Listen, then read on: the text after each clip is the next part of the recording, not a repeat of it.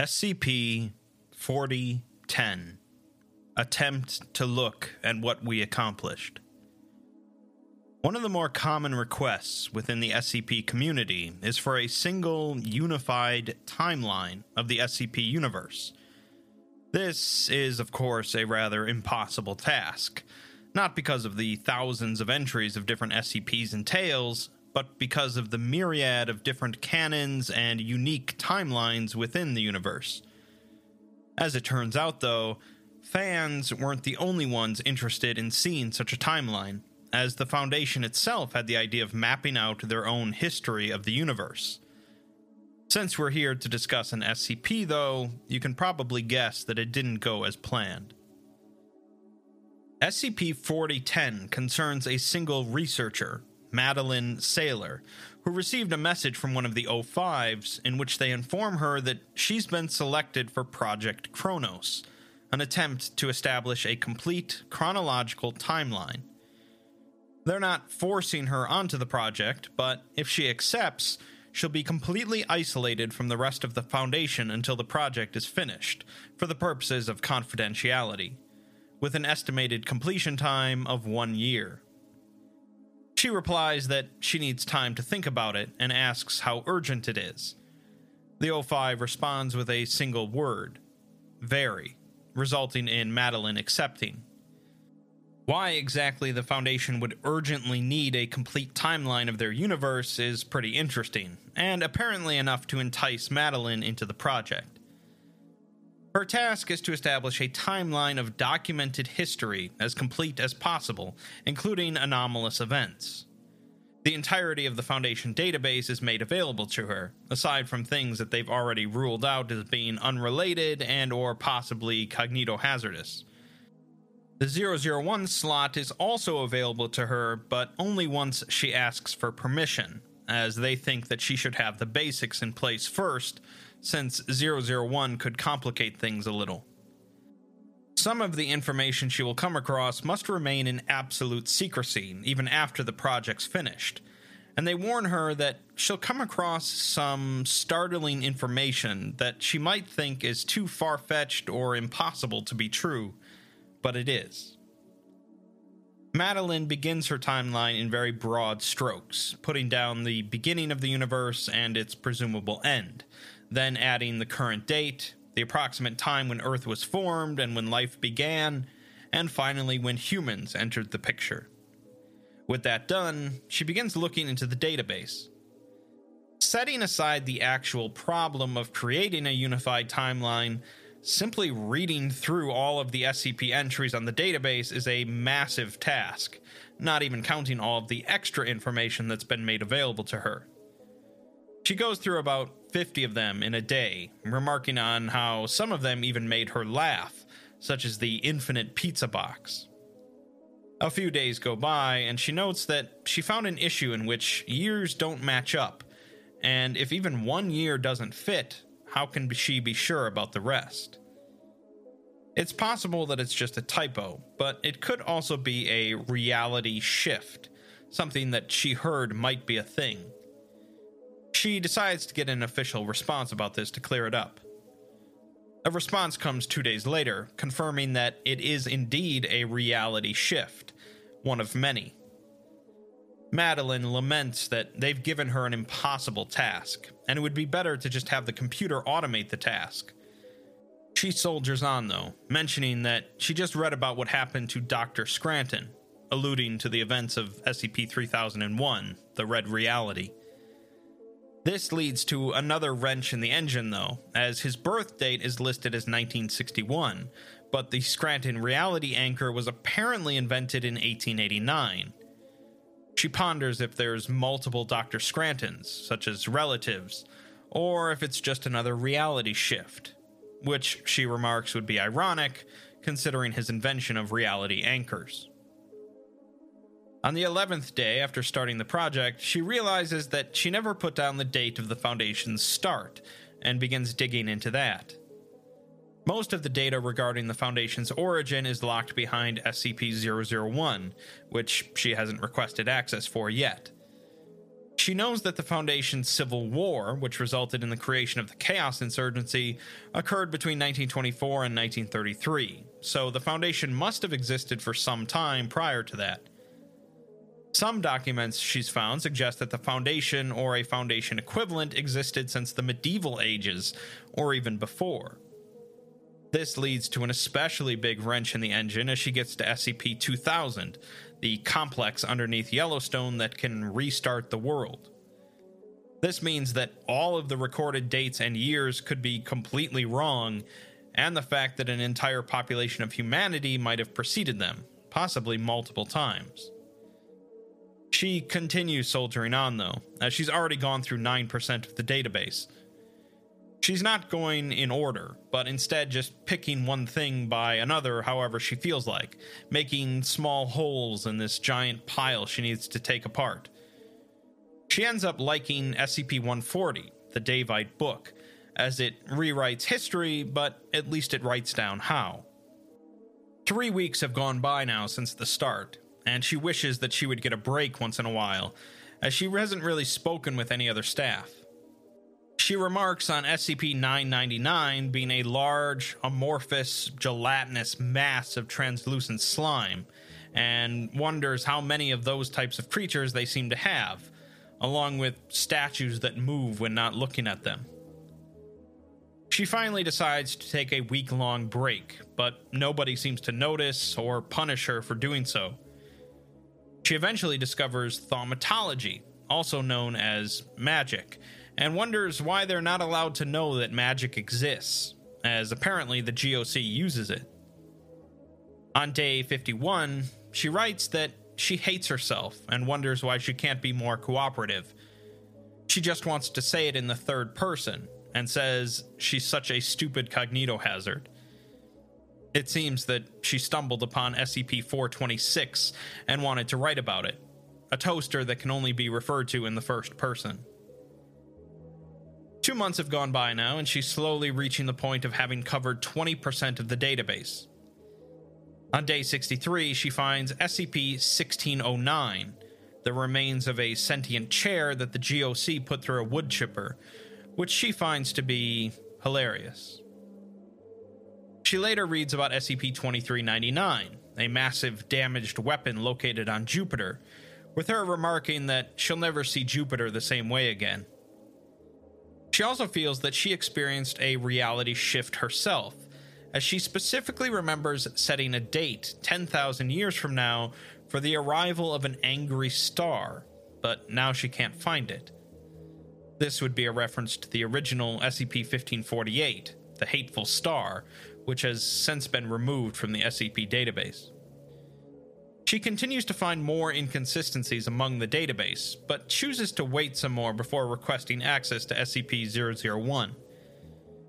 She finds SCP-2845, remarking on how gross it is that they have a deer god contained by castrating people, and that's not even the worst thing about it.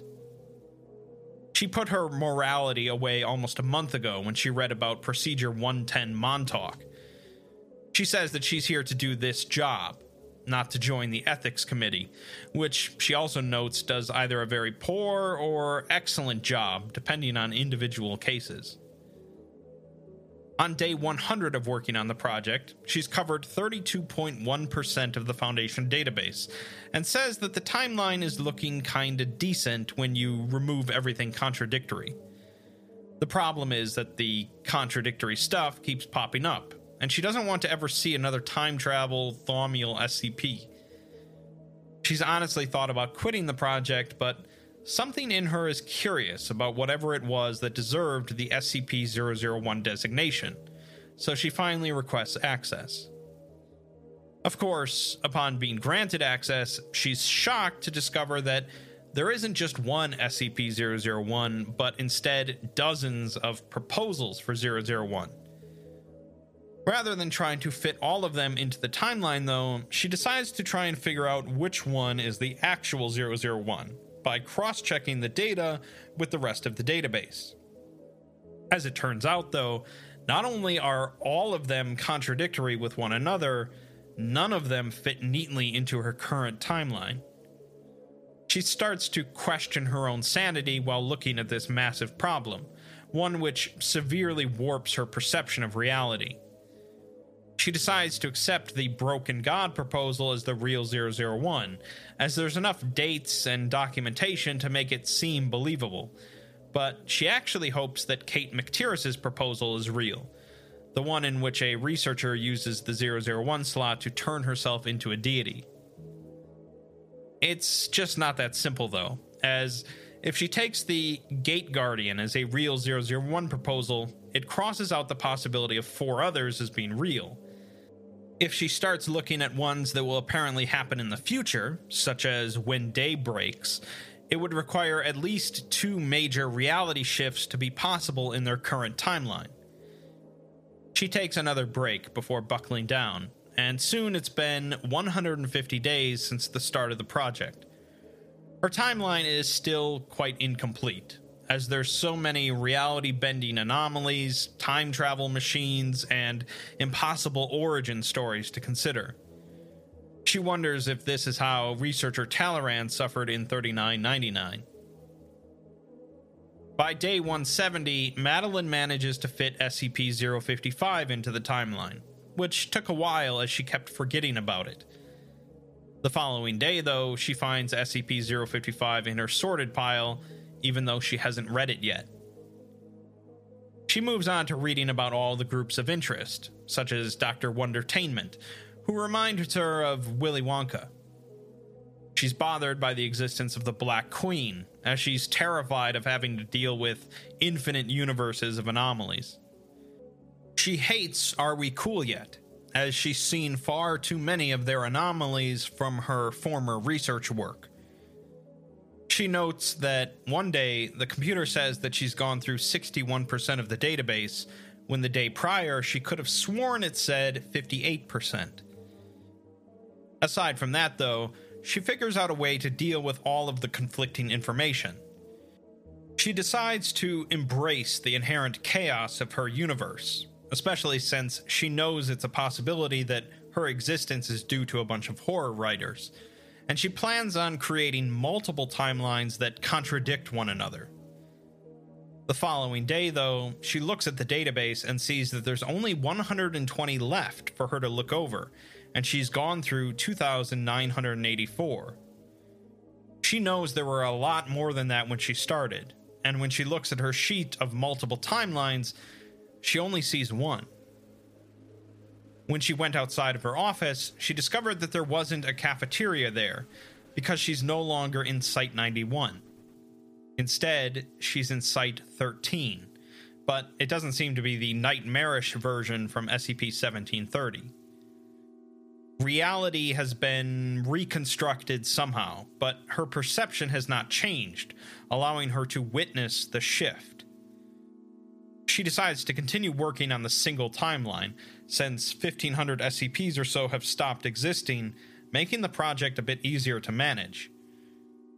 She's not ruling out the possibility that her work caused the change, since she isn't experiencing any sign of her memories being altered, meaning that she's immune to the shift for some reason.